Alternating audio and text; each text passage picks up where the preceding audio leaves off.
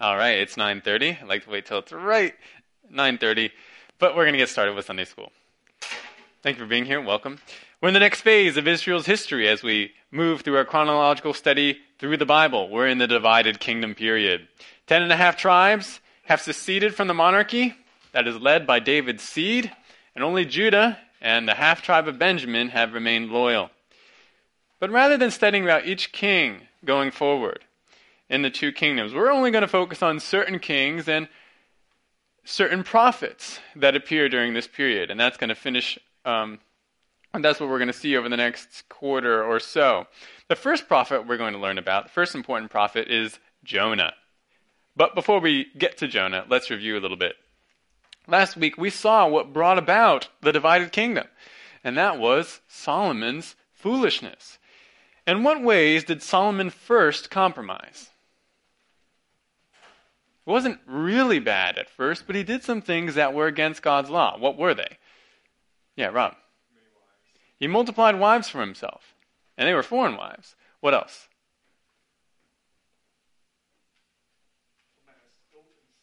He amassed gold and silver for himself. That was prohibited according to Deuteronomy. What else?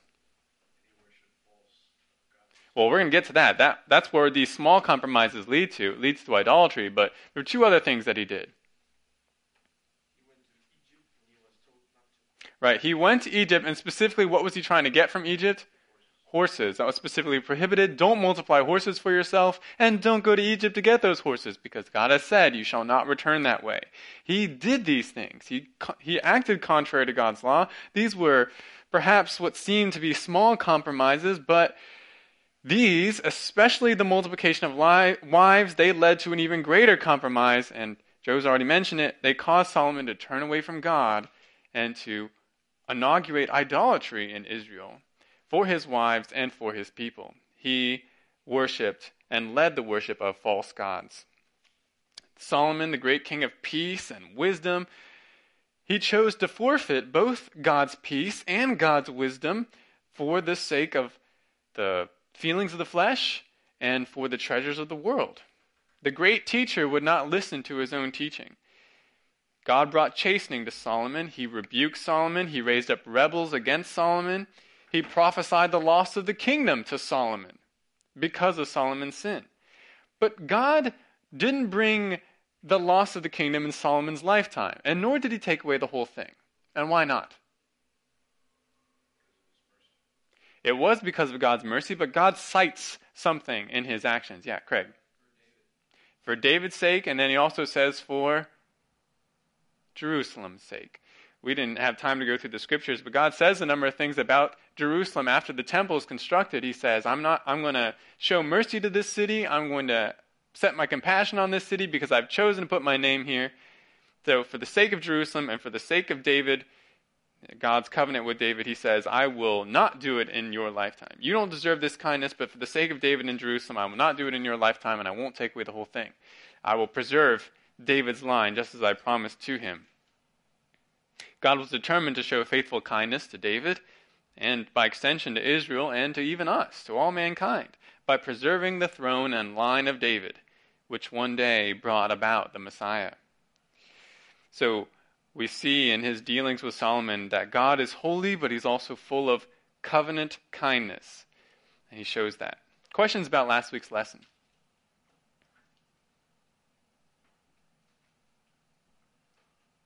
Okay, well, let's learn about Jonah. We're going to read and discuss the whole book today. It's only 4 short chapters, so we can do it. It's a famous account, but what is it really about? What does God want to communicate to us through Jonah? Well, let's find out. Here's our outline for today's class. Get a little bit of background to the book of Jonah and the historical circumstances of Jonah. We'll then examine God's call to Jonah and Jonah's resistance, famous resistance to that call. And then we'll finish by discussing Jonah's fulfillment of God's calling and Jonah's reaction to the mercy that he sees from God after he fulfills his calling. Let's pray. Father, your word is great. Please help me to explain it now and to really get the sense of it and communicate it to your people. I pray, Father, that you would work in the hearts of your people, that we would all grow, that we would all mature in our thinking, that we would put aside unprofitable and sinful ways, and we would revel in your wisdom and in your heart. In Jesus' name, amen. Okay, we're jumping forward in time, as I mentioned earlier.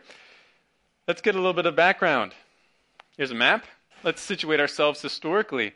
A little bit hard to see on this screen. Maybe you can see it better on the monitors, but we see the divided kingdom and we see some of Israel's neighbors. Kingdom divides around 975 BC, according to Answers in Genesis dating system, 931 according to the MacArthur Study Bible. So mid-10th century BC.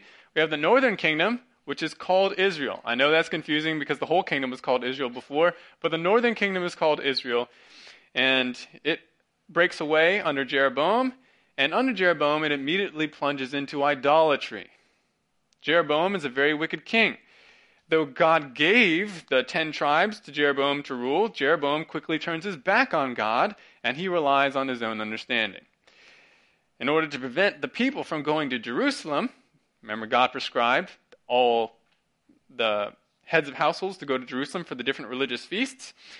Jeroboam, in order to prevent the loyalty of the people switching back to the southern kingdom, he crafts 2 golden calves. He proclaims them to be Israel's gods, and he puts one in Dan, which is at the top of the tribes of Israel. You can see it, I think, on the map. And one in Bethel, which is at the bottom of the northern kingdom of Israel. He puts these calves there and he says, "These are your gods. Come here to worship and offer sacrifice. Don't go down to Jerusalem."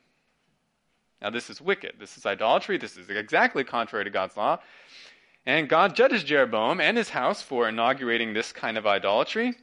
However, every northern king after Jeroboam follows in his footsteps, even when they're not of the same dynasty. The northern kingdom is full of dynastic overthrows and coups, but every king, almost without exception, acts like Jeroboam. The northern kings are extremely wicked. Idolatry also, of one form or another, pervades the northern kingdom throughout its history. Various prophets are sent by God to the northern kingdom, calling the people to repentance, and we'll examine some of these prophets. But as a whole, the northern kingdom never follows after God. It's always compromising. God eventually allows the northern kingdom to be conquered, and its people led into exile by the Assyrians. They are not featured on the map. They would be further to the northeast, beyond Aram, beyond the kingdom of Assyria. Further northeast, they conquer and take in exile the northern kingdom of Israel around 722 BC. So from about the mid-900s to 722, we have the northern kingdom of Israel.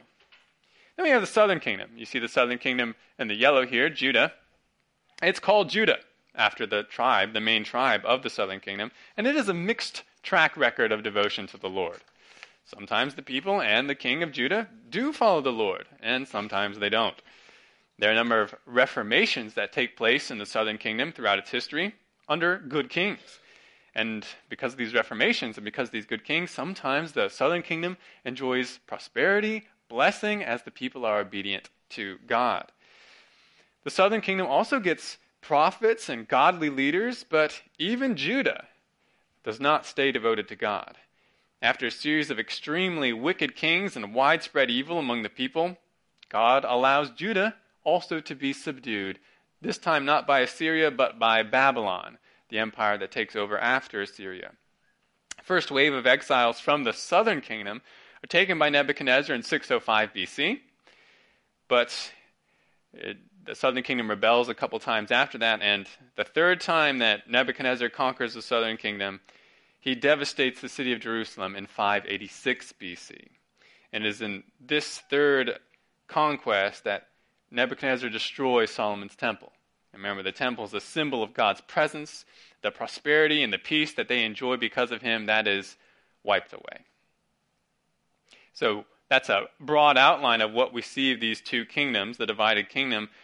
But where does Jonah fit into this history? Well, pretty much in the middle. He appears in the middle of the divided kingdom period. We hear a little bit about Jonah in the one other place he's mentioned in the book of Kings. So actually take your Bibles and turn to 2 Kings 14 for a second.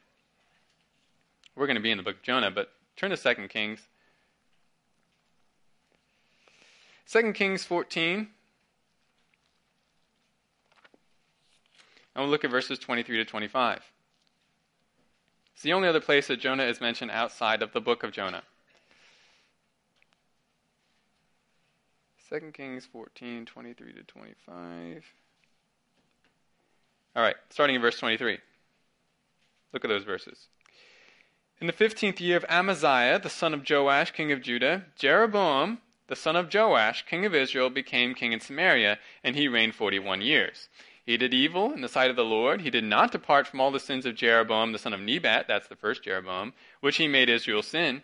He restored the border of Israel from the entrance of Hamath as far as the sea of the Arabah, according to the word of the Lord, the God of Israel, which he spoke through his servant Jonah, the son of Amittai, the prophet, who was of Gath-hepher. Okay, we learn a couple things about Jonah here. What do we learn? What's one thing?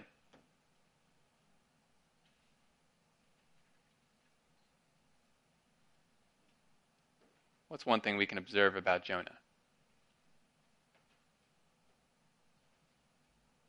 Well, there's some basic things. He's a prophet. He's the son of Amittai. What else? Yeah, where is he from? Gath-hepher. Yeah, we don't really know where that is, or you might not know where that is, but that's actually near Nazareth in Galilee. So it's actually one of the statements in the New Testament is found to be an error when the Pharisees say, look and see for yourself, no prophet ever arises from Galilee. They were dismissing Jesus, but actually Jonah is from Galilee, though his ministry was unique, so perhaps they weren't thinking of Jonah. Where is Jonah ministering, or where does he appear to be ministering? Say that. He is in Israel, but which kingdom? Oh, I'm sorry, yeah, Israel is the name of the northern kingdom. It says that he makes a prophecy which is fulfilled by the king of the northern kingdom. It says Jeroboam restored the border of Israel from the entrance of Hamath as far as the sea of Arabah, according to Jonah's prophecy. So it appears to be a prophet to the northern kingdom. Remember, northern kingdom, always wicked, very idolatrous. But Jonah is a prophecy there, a prophet to that kingdom, and he makes a prophecy which comes to pass by the acts of Jeroboam II. Does that mean that he lived during the time of Jeroboam II? Could be, or maybe slightly before. If we try and put Jeroboam II and Amaziah, king of Judah, into some kind of date, we're talking the beginning of, or maybe midway through the 8th century BC.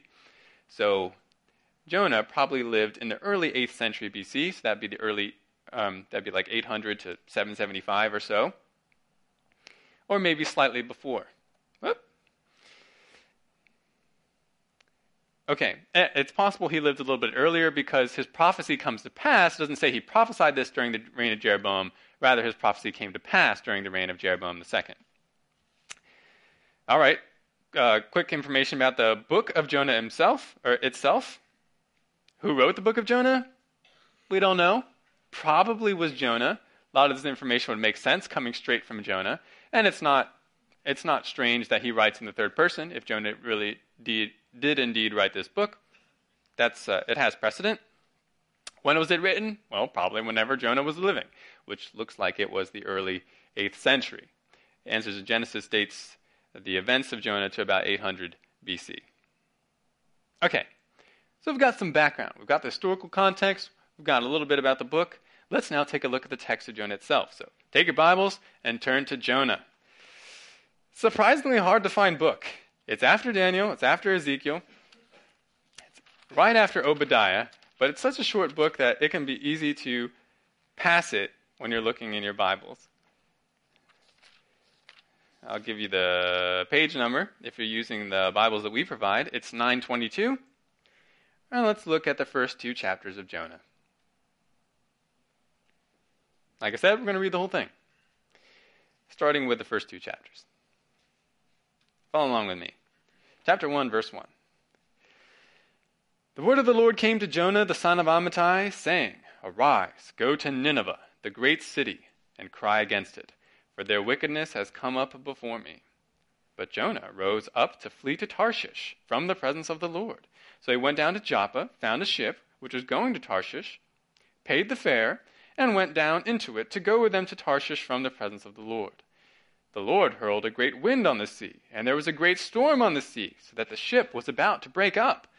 Then the sailors became afraid, and every man cried to his God, and they threw the cargo which was in the ship into the sea to lighten it for them. But Jonah had gone below into the hold of the ship, lain down and fallen sound asleep. So the captain approached him and said, "How is it that you are sleeping? Get up, call on your God. Perhaps your God will be concerned about us so that we will not perish." Each man said to his mate, "Come, let us cast lots, that we may learn on whose account this calamity has struck us." So they cast lots, and the lot fell on Jonah. Then they said to him, "Tell us now, on whose account has this calamity struck us? What is your occupation, and where do you come from? What is your country? From what people are you?" He said to them, "I am a Hebrew, and I fear the Lord God of heaven, who made the sea and the dry land." Then the men became extremely frightened, and they said to him, "How could you do this?" For the men knew that he was fleeing from the presence of the Lord because he had told them. So they said to him, "What should we do to you that the sea may become calm for us?" For the sea was becoming increasingly stormy. He said to them, "Pick me up and throw me into the sea. Then the sea will become calm for you. For I know that on account of me this great storm has come upon you." However, the men rowed desperately to return to land, but they could not, for the sea was becoming even stormier against them. Then they called on the Lord and said, "We earnestly pray, O Lord, do not let us perish on account of this man's life, and do not put innocent blood on us, for you, O Lord, have done as you have pleased."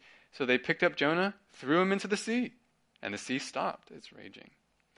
Then the men feared the Lord greatly, and they offered a sacrifice to the Lord and made vows. And the Lord appointed a great fish to swallow Jonah, and Jonah was in the stomach of the fish 3 days and 3 nights. Then Jonah prayed to the Lord his God from the stomach of the fish, and he said, "I called out of my distress to the Lord, and he answered me. I cried for help from the depth of Sheol. You heard my voice. For you had cast me into the deep, into the heart of the seas, and the current engulfed me. All your breakers and billows passed over me. So I said, I have been expelled from your sight. Nevertheless, I will look again toward your holy temple. Water encompassed me to the point of death. The great deep engulfed me. Weeds were wrapped around my head. I descended to the roots of the mountains. The earth with its bars was around me forever. But you have brought up my life from the pit, O Lord my God. While I was fainting away, I remembered the Lord, and my prayer came to you, into your holy temple. Those who regard vain idols forsake their faithfulness. But I will sacrifice to you with a voice of thanksgiving. That which I have vowed I will pay. Salvation is from the Lord." Then the Lord commanded the fish, and it vomited Jonah up onto the dry land. Okay, let's start our analysis of the book of Jonah with some observations on these 2 chapters. What does God command Jonah to do? Go and preach to Nineveh. Where is Nineveh? It's in Assyria, the same Assyria that later conquers the northern tribes. So that would be I'll show you a map in just a second, the northeast of where Israel is situated. And now Nineveh is called a great city. Indeed, it was one of the greatest cities, if not the greatest city at the time. From around 911 to 612 BC, the Assyrian Empire was hegemon of the Middle East. They were dominating all their neighbors. Through successful warfare and brutal subjugations, the Assyrians gained control over many regions, and they secured great wealth for themselves. The city of Nineveh, as the capital of the Assyrian Empire, was no doubt much enriched by these conquests. However, the Assyrians, Ninevites included, were idolatrous people. The same wicked practices which God forbid from Israel and rebuked Israel for pursuing, they were going on in Nineveh and in Assyria. They were a pagan people. They were a wicked people, probably even more wicked than Israel whenever Israel compromised. This was what the Ninevites knew. Now normally, and I'll say one more thing. Jonah is told by God to cry out against Nineveh because of its wickedness. He says its wickedness is great. By the way, that sounds like what other city that got called out for its wickedness? Sodom and Gomorrah. Remember, he says, I'm going to go down, see. I've heard the report, the wickedness is piled to heaven, I'm going to go find out for myself. A little different with Jonah, he says, Its wickedness is great. Go tell them. Go cry out against it. Now, normally when a prophet receives a mission from God like this, the prophet obeys right away. But not Jonah. Verse 3 says, but Jonah, contrast word, but Jonah rose up to flee to Tarshish from the presence of the Lord. What's this? God's prophet fleeing from the mission? Fleeing from God's presence? What's going on? Well, we'll learn later, but in the beginning, in these first 2 chapters, we don't understand. This is a head-scratching move from God's prophet. Now, Jonah flees to Tarshish. Where is Tarshish? It's possible that it was in southern Spain. The truth is we don't know. The city is actually mentioned a number of times in Scripture. It was certainly an important coastal city, famed for its mercantile activity. If you look at the reign of Solomon, he's often interacting with Tarshish. It's apparently an important trading center. But if Jonah's fleeing to it, it probably is far from Israel.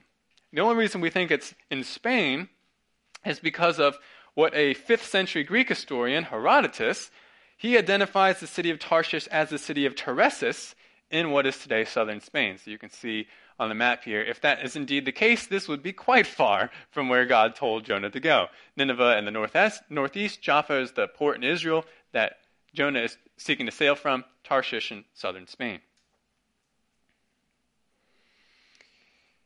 By the way, don't confuse Tarshish with Tarsus. Tarsus is another city, and that's in southern Asia Minor. That would be at the bottom of Turkey, kind of around where the bend of Turkey goes into Syria. That's where the Apostle Paul was born. That's a different city. Okay, so Jonah flees from God to Tarshish by getting on a boat, or at least he attempts to flee. But what does God bring on the boat? A storm, and an increasingly violent storm. The sailors do their best, but the boat is about to break up. So, what alternative do the sailors turn to?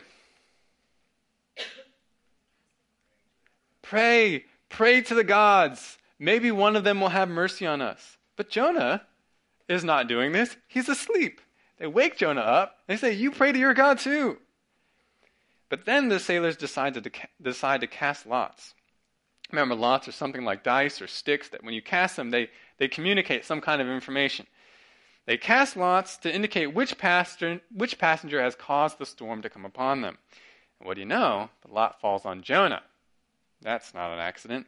They demand to know of Jonah, about him and what he did. And he tells them, I'm a Hebrew, I follow Yahweh, and I'm running from his presence.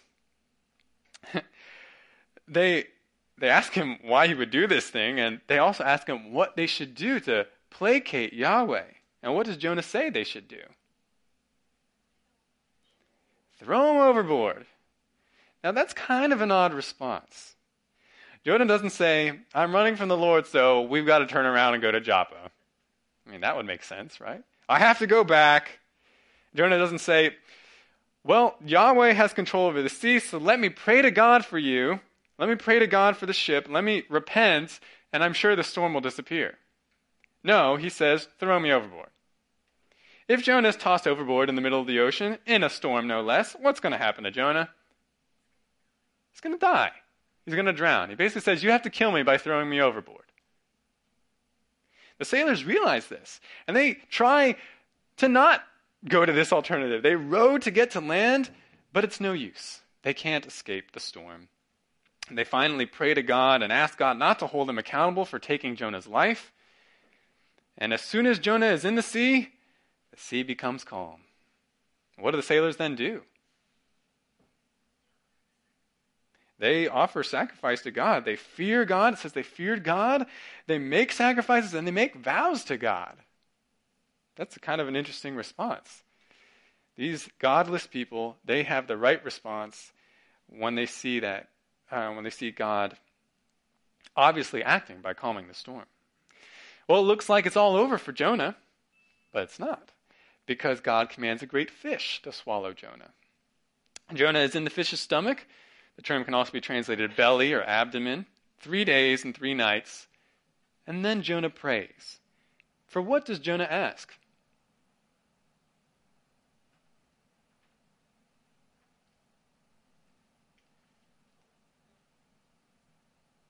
Something basic. because of the poetry, it may be a little bit difficult to find what he's asking for directly. But what is he asking for? Yeah, he's asking for rescue. He's asking for help. He says, verse 2, I called out in my distress. I cried for help from the depth of Sheol. You heard my voice. Help me, God. Save me. Now, what does Jonah reaffirm in verse 9 of chapter 2?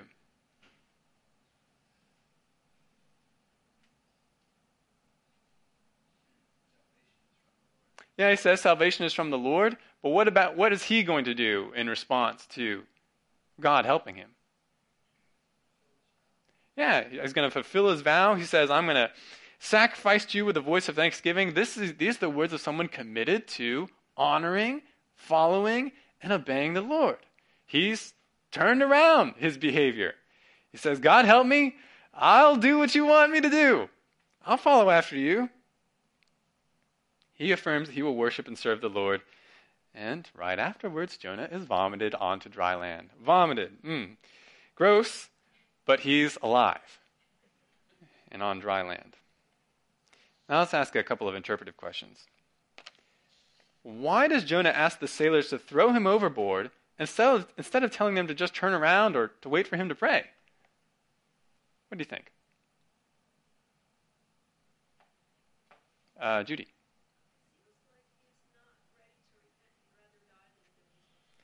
I think that is the answer. Yeah, I'll repeat what you said, Judy. He does not appear ready to repent, and he's actually still trying to run away from the Lord, but this time by dying. I'd rather be dead than fulfill the Lord's mission. So that's why he says, just throw me overboard.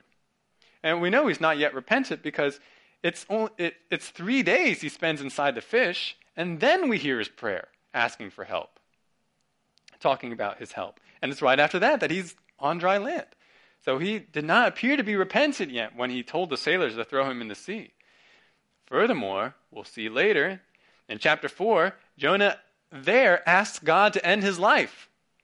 So already, escaping life circumstances through death is certainly an idea in Jonah's mind. So I think, some might not agree, but I think we're led to understand that Jonah is still trying to escape from God when he tells the sailors to throw him in the sea. But God can't be thwarted that way. God won't let Jonah die. What looked like certain death in the rolling storm waves in the middle of nowhere, or in what looked like that, God provides a means of miraculous preservation, albeit uncomfortable miraculous preservation. Jonah will be held in a fish until Jonah is ready to obey the Lord. Now, what kind of fish swallowed Jonah? A big one. Can we be more specific? Not really. We don't know what kind of fish it was. The term isn't that descriptive. Some think it may have been a whale. Certainly whales are big, and they could kind of be qualified as fishes, though technically, anatomically, not really. It's possible it's a whale, though the Hebrews do have a term for whale, and it's not used here.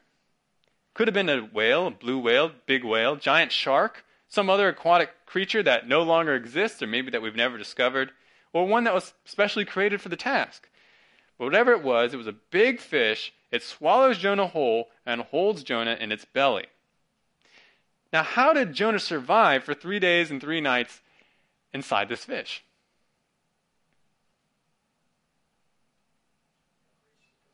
By the grace of God. Does this naturally happen, or is this supernatural? His survival is supernatural. First of all, being swallowed by the fish, that set of circumstances is miraculous enough, but his survival is miraculous because he would not have survived otherwise. Either God caused the creature that swallowed him to behave unnaturally in some way that allowed Jonah to survive, or God prevented the conditions that normally would kill Jonah to not do so. Because, normally, being swallowed by a fish, even if Jonah did not die by whatever digestive processes are inside this fish, he would have had no air to breathe. If Jonah were swallowed by a whale, for instance, whales have a separate respiratory and digestive system. They're not like us, where we breathe and eat through the same avenue, through the mouth. Whales don't do that. Whales breathe through the top of their heads. and they only eat through their mouths. There's no way for air to actually get into their stomachs. So if he were swallowed by a whale, there would be no way he could survive. Or presumably no way he could survive. But maybe the fish did something special. Maybe the fish had Jonah only in its mouth or regurgitated him periodically, and the fish came to surface and opened its mouth to give Jonah air or something. But that would be completely unnatural. That's not normal for a fish to do. But even that perhaps would not have been enough to spare Jonah from what would have killed him. It's also possible that God simply supernaturally provided for Jonah inside that fish. That just like when God provided for Daniel's 3 friends when they went into the fiery furnace, it didn't harm them. In the same way, God may have done something for Jonah so that he was not killed by digestive processes and he had air to breathe. God provided something. Whatever he did, it was miraculous for Jonah. On normal conditions, Jonah would have died. Now, perhaps some of you have heard stories about certain modern people who have survived being swallowed by whales or by fishes. These are unfortunately just stories. They're not true.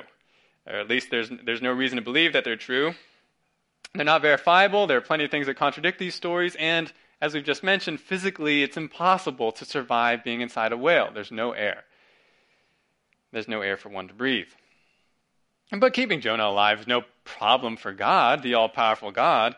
If he can miraculously bring a storm on Jonah's ship, cause the lot to fall on Jonah, calm the sea as soon as Jonah's in the water, God can certainly keep Jonah alive in the great fish's belly. Now, some have suggested that Jonah actually does die, and God brings him back to life. That's the way that God supernaturally provides. I suppose that might be possible. It does fit with a parallel that Jesus makes to Jonah, which we'll see a little bit later, as he compares his own death to Jonah's experience. But I don't think this is the case. Because Jonah's prayer, as we've looked at, it paints a picture of nearly dying, not of actually dying. One of the words I thought was particularly helpful. Verse 7 in chapter 2, while I was fainting away, I remembered the Lord. So I was in the process of distress, things were looking bad for me, and I remembered the Lord, and you provided salvation for me. Moreover, if Jonah died, how could he offer a prayer asking for God to help him? He'd be dead. He couldn't offer any prayers. So I don't think that's what happened. But whatever God did, it was miraculous and it was merciful to Jonah. Questions so far? Yeah, Rob. I just had a comment. Something that blows my mind. Okay. About God's sovereign grace. Like, even if someone like Jonah is disobedient and is running away from God, if God wants to save him and have grace on him, he will. Yeah. Nothing is going to stop God. Yeah, that's a great point. We'll come back to that point a little bit later on. No one can presume to experience what Jonah is experiencing, the mercy, the sovereign mercy of God. But when God chooses to show compassion and mercy on someone, there's nothing that can stop him. Jonah tries to kill himself. God says, I'm not going to let that happen. I'm determined to be compassionate to you and to cause you to repent. That is a very great thing from God. Other questions? Yeah, Roy.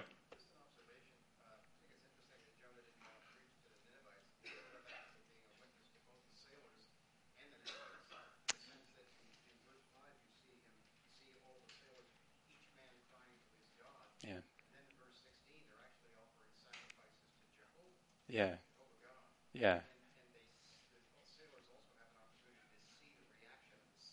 Hmm. When Jonah did exactly as he asked them to do, the sea calmed down, which confirms Jonah's statement that God created the heavens and the seas.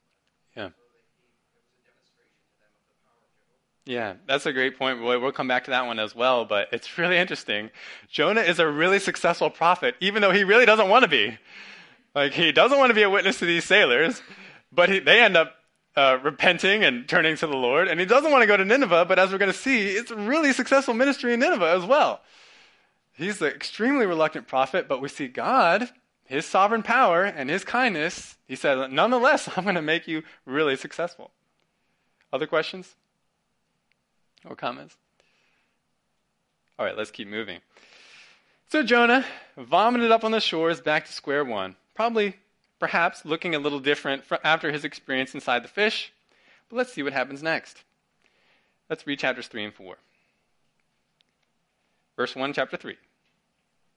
Now the word of the Lord came to Jonah the second time, saying, Arise, go to Nineveh, the great city, and proclaim it to it the proclamation which I am going to tell you. So Jonah arose and went to Nineveh, according to the word of the Lord. Now Nineveh was an exceedingly great city, a 3 days' walk. Then Jonah began to go through the city 1 day's walk, and he cried out and said, Yet 40 days, and Nineveh will be overthrown. Then the people of Nineveh believed in God, and they called a fast, and put on sackcloth from the greatest to the least of them. When the word reached the king of Nineveh, he arose from his throne, laid aside his robe from him, covered himself with sackcloth, and sat on the ashes. He issued a proclamation, and it said, In Nineveh, by the decree of the king and his nobles, do not let man, beast, herd, or flock taste a thing. Do not let them eat or drink water. But both man and beast must be covered with sackcloth, and let men call on God earnestly, that each may turn from his wicked way and from the violence which is in his hands. Who knows? God may turn and relent and withdraw his burning anger so that we will not perish. When God saw their deeds, that they turned from their wicked way, then God relented concerning the calamity which he had declared he would bring upon them, and he did not do it. But it greatly displeased Jonah, and he became angry. He prayed to the Lord and said, Please, Lord, was not this what I said while I was still in my own country? Therefore, in order to forestall this, I fled to Tarshish. For I knew that you are a gracious and compassionate God, slow to anger and abundant in loving kindness, and one who relents concerning calamity. Therefore now, O Lord, please take my life from me, for death is better to me than life. The Lord said, Do you have good reason to be angry? Then Jonah went out from the city and sat east of it. There he made a shelter for himself and sat under it in the shade until he could see what would happen in the city. So the Lord God appointed a plant, and it grew up over Jonah to be a shade over his head to deliver him from his discomfort. And Jonah was extremely happy about the plant. But God appointed a worm when dawn came the next day, and it attacked the plant, and it withered. When the sun came up, God appointed a scorching east wind, and the sun beat down on Jonah's head so that he became faint and begged with all his soul to die, saying, Death is better to me than life. Then God said to Jonah, Do you have good reason to be angry about the plant? And he said, I have good reason to be angry, even to death. Then the Lord said, You had compassion on the plant, for which you did not work and which you did not cause to grow, which came up overnight and perished overnight. Should I not have compassion on Nineveh, the great city in which there are more than 120,000 persons who do not know the difference between their right and left hand, as well as many animals? And that's where it ends. Let's make some observations again. How does Jonah respond to God's command the second time? He obeys and he goes to Nineveh. Good job, Jonah. What is Jonah's message from God to Nineveh?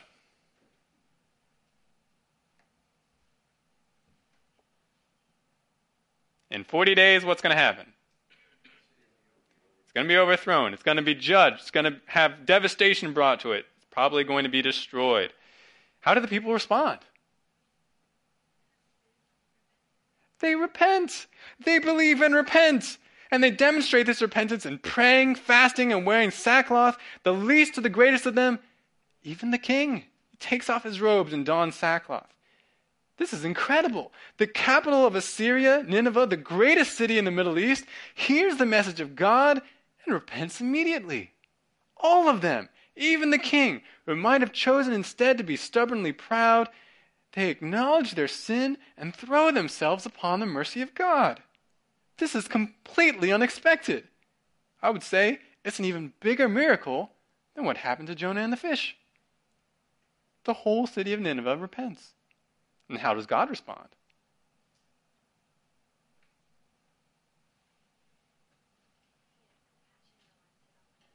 That's right. He relents of the judgment. When he saw what they did, and when he saw their repentance, how they turned from their evil way, he did not send the judgment.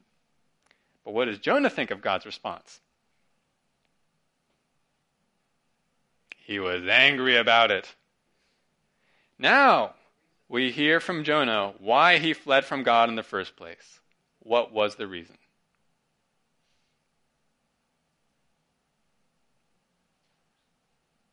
Armana? Yeah. He knew God's character and he feared that God might relent of the judgment on Nineveh and he would show kindness to them. He feared that if the Ninevites repented, God's kindness would cause God to relent of the judgment. And at seeing at how things have developed, Jonah, as I alluded before, asked God to kill Jonah because death seems better than life to Jonah. The fact that you've spared this people makes me want to die, Jonah says. Then God creates an object lesson for Jonah. God causes a plant to grow miraculously overnight. Lovely plant. It provides shade to Jonah while Jonah watches the city. But then God causes a worm to destroy the plant the next night, and Jonah again becomes angry. Why does Jonah become angry about the plant?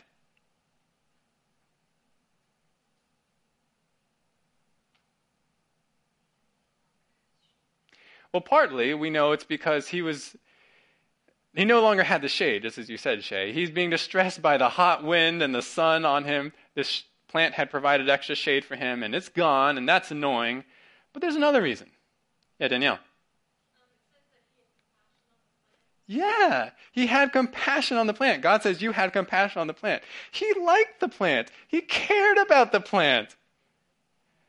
And this becomes the basis of a rebuke from God to Jonah. God tells Jonah, you're angry about the destruction of this plant, even though you didn't work hard for it and you only enjoyed it for a day.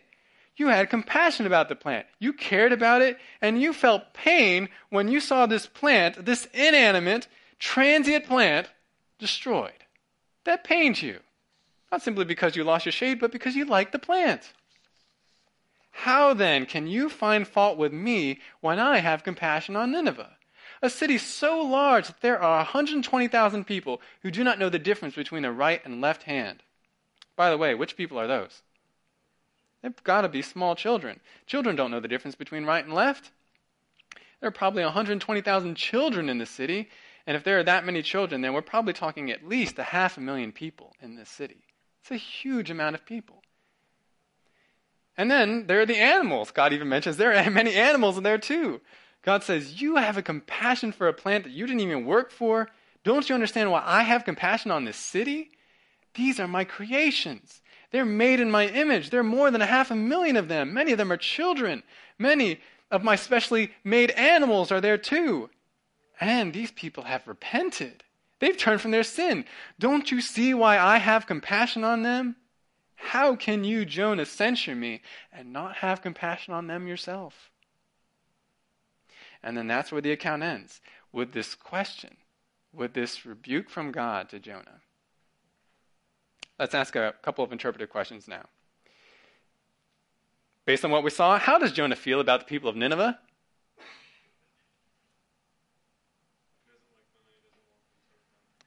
Yeah, he doesn't like them. That's a very nice way to put it. He hates them. He despises them. And as you said, he does not want to see them repent. Why does he hate them? We don't know. Maybe it's their idolatrous ways that are just so disgusting to him. Maybe it's interactions that he or other Israelites have had with the Ninevites and the people of Assyria in the past. Maybe it's the sins they've committed as part of their conquest and hegemony of the other nations. But for whatever reason, Jonah hates the Ninevites. And in a very strange but theological twist, you might expect that Jonah would have relished the opportunity to pronounce judgment on these people. Yes! God's going to get them. I can't wait to tell him. But Jonah knew God's heart too well. Jonah feared that if the people repented, I know God, he's going to show them kindness. And I don't want to see that. I don't want to see that at all costs, so I'm willing to flee and even die before I see that happen. Jonah hates Nineveh. But besides what God shows Jonah through the plant, how does Jonah show himself to be a hypocrite?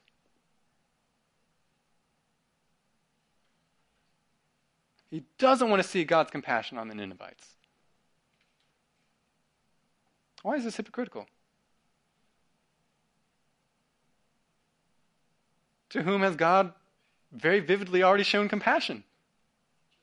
Jonah! Jonah was disobedient, and God didn't destroy Jonah. He was merciful to Jonah. He gave Jonah the ability to repent. And yet Jonah will not give the same opportunity to the Ninevites. He doesn't want to see the compassion of God that he received also given to the Ninevites. God did not do to Jonah as Jonah deserved, but Jonah was not willing to desire or show God's compassion to others who didn't deserve it. Now, why does this book end the way it does? It's kind of abrupt. Why do you think it ends that way? Yeah, Donna. It says to love your enemies and pray for them. And through the supernatural, through the Holy Spirit, I think things work out the way they do, where there will be, they work out the way God sovereignly plans it, whether we like it or sometimes we don't like things that go the way, but we can't wrap our minds around what he does. Yeah, so you bring up some good points, Donna.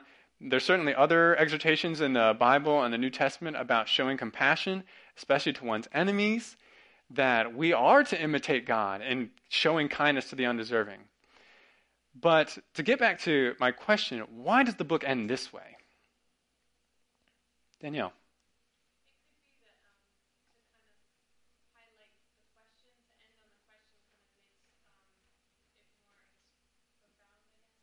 Yeah, it's poignant, right? To end with a question without an answer, without Jonah's response, it provokes a response from the reader.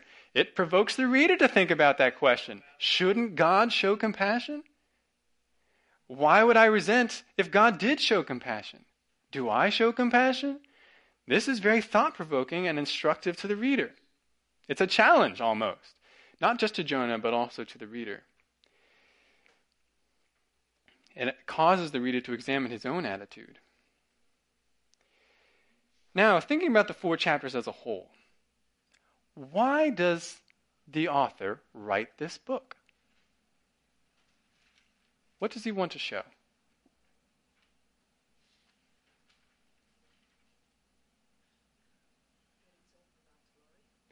Okay, everything happens for God's glory. True. What does he emphasize throughout this book? Yes, George. Yeah, this is about the compassion of God, right? I'll say more about that in just a second. What else is this really meant to show the reader? Not just God's compassion, but what other aspect of God? Dwayne. Okay, we'll talk about that too. Yes, this compassion extends beyond Israel. And the fact that this is all happening to the Ninevites is actually quite profound, to the Assyrians, not the Jews. But what other aspect besides God's kindness is clearly emphasized in this book? Yeah, Andrew.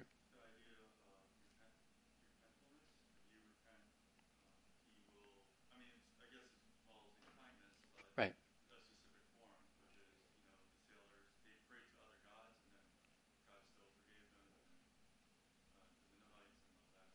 Yeah, I think that's good too, to fill out this idea of kindness. It has to do also with God's response to when people repent, that God is merciful. He relents of judgment. What are we going to say, Danny? Yeah, his sovereignty. His sovereignty combined with his kindness, but his sovereignty nonetheless. I'll just talk about a couple of those ideas.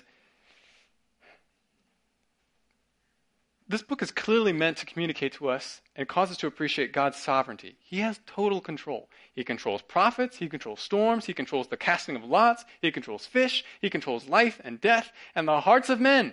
No one's disobedience or weakness can thwart him. God will accomplish whatever he's determined, whether it's to turn a prophet around or to save a whole city.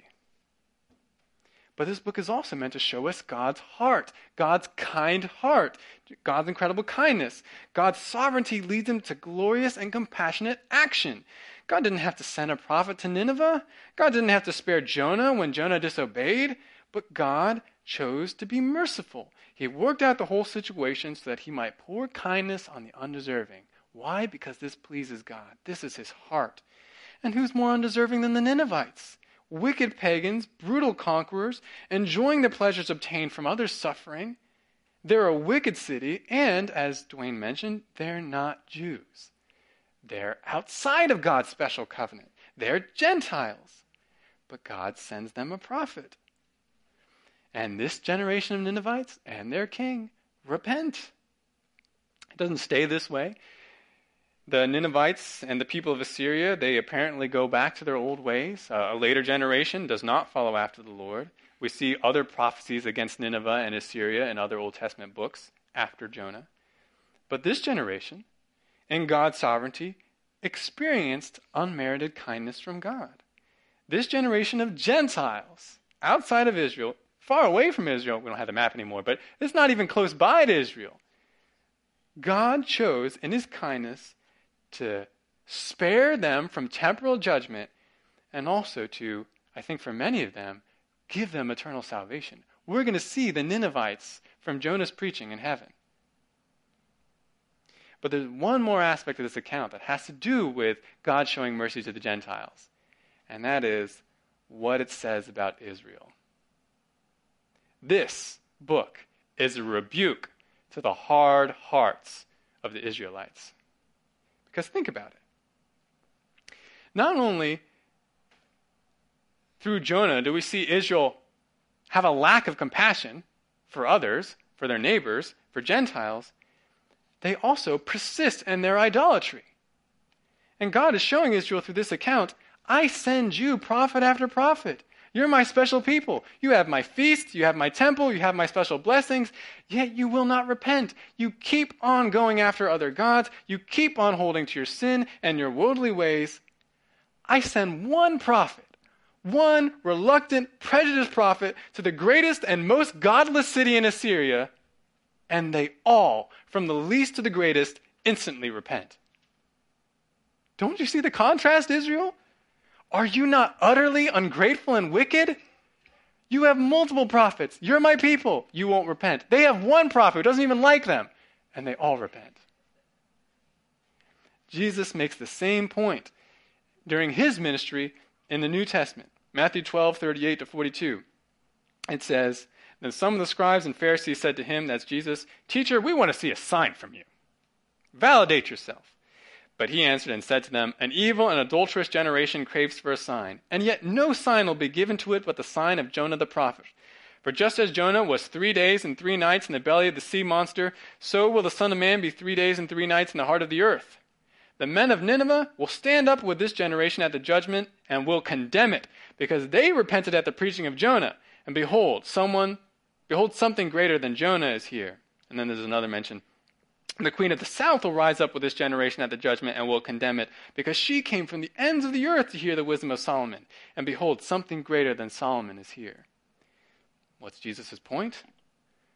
Namely this: wicked Gentiles instantly responded to the half-hearted preaching of Jonah, but when the Messiah, God's Son, comes to Israel with the message of salvation, they will not believe, and they constantly ask for more signs. Furthermore, a Gentile queen was willing to travel across the world just to hear Solomon's wisdom. And yet, Jesus says to his audience, why are you so unwilling to listen to my wisdom, the wisdom of the Messiah, the wisdom of God himself? Is your heart not utterly dark? So, this book is not only an intimate look at the sovereignty of God and his kindness, his incredible kindness, it's also a look at the hard-heartedness of Israel and of mankind, those who claim to follow after God and yet persist in wicked ways. By the way, Jesus' words are significant in another way. Some claim that this book and what happened to Jonah are not to be taken literally. This is all a poignant allegory, or it's a myth. You can't actually believe that someone survived inside a fish for 3 days. Well, Jesus treats Jonah and the events of this book as actual happenings. And Jesus is God and cannot lie. Cannot say that Jesus was merely accommodating the false understanding of the people of his own day. Jesus states plainly that Jonah was in the fish 3 days and 3 nights, and that the people of Nineveh repented at Jonah's preaching. If that's not true, Jesus is lying. And if Jesus is lying, he's not God. Moreover, Jesus uses these historical happenings as the basis of his own statements. If Jonah didn't actually spend 3 days and 3 nights in the fish, then will the Son of Man actually spend 3 days and 3 nights in the earth? If one didn't happen, how do we know the other's going to happen?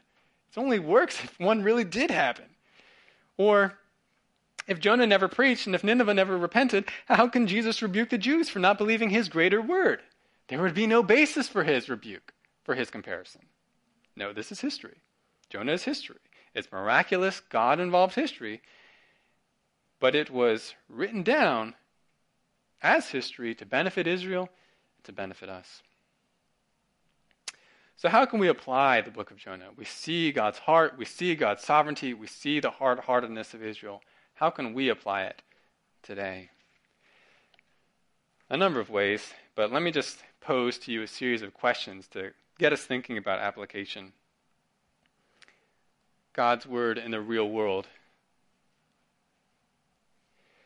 Ask yourself these things as you consider the book of Jonah. First, do you love God for who he is? Do you love God for his heart? We see his great patience and his compassion in this account. Do you love God for this heart that he has? That he's actually also shown towards you? You're like Nineveh. You're like Jonah. You were disobedient, and yet God had mercy on you. He gave you his word. He sent you his revelation. He saved you if you've come to know him. Have you, or do you love the Lord for his kindness, for his heart? Have you encountered God's heart? Do you love God? Another question. Are you indeed more like Nineveh, or are you like Israel? Even though you're here in church, is your heart far away from God? Are those that come out of obviously sinful backgrounds putting you to shame because you have not yet set aside your hypocrisy? Another question. Do you have compassion on people? Even those that seem unworthy of it or are insignificant? Or are there certain people, because of what they've done to you, how they spoke to you, because of what culture they come from or what ethnic background they have, because of their past sinful behavior or life, these people you want nothing to do with. You don't want to show them compassion. They don't deserve it. You don't even want to see it happen to them. You may even secretly desire that evil fall upon them. You want to see things. You want to see hurt come to them. Is that true? Do you have compassion for other people? Or do you feel like some are not worthy of it? And then on a related note, are you apathetic to the plight of your fellow men before God? Are you more sympathetic to mistreated plants and animals than humans who need God's rescue? Are you unwilling to be God's messenger to the world? Are you on your own ship to Tarshish away from man's great need? Away from your mission that's God-given? Are you trying to flee from God's presence? Please consider these questions. We are to be like Nineveh, not Israel. We are to repent. Let us learn the lesson of Jonah. Let us behold, love, and imitate the compassionate heart of God. Let us repent of the wrong attitudes that we've had and live differently. Quick questions or comments before we close? Got maybe 2 minutes.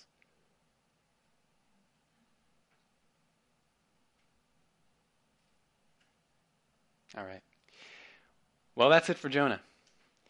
Next week, we turn to another prophet, Elijah. We'll look at how God uses Elijah. Let's close in prayer.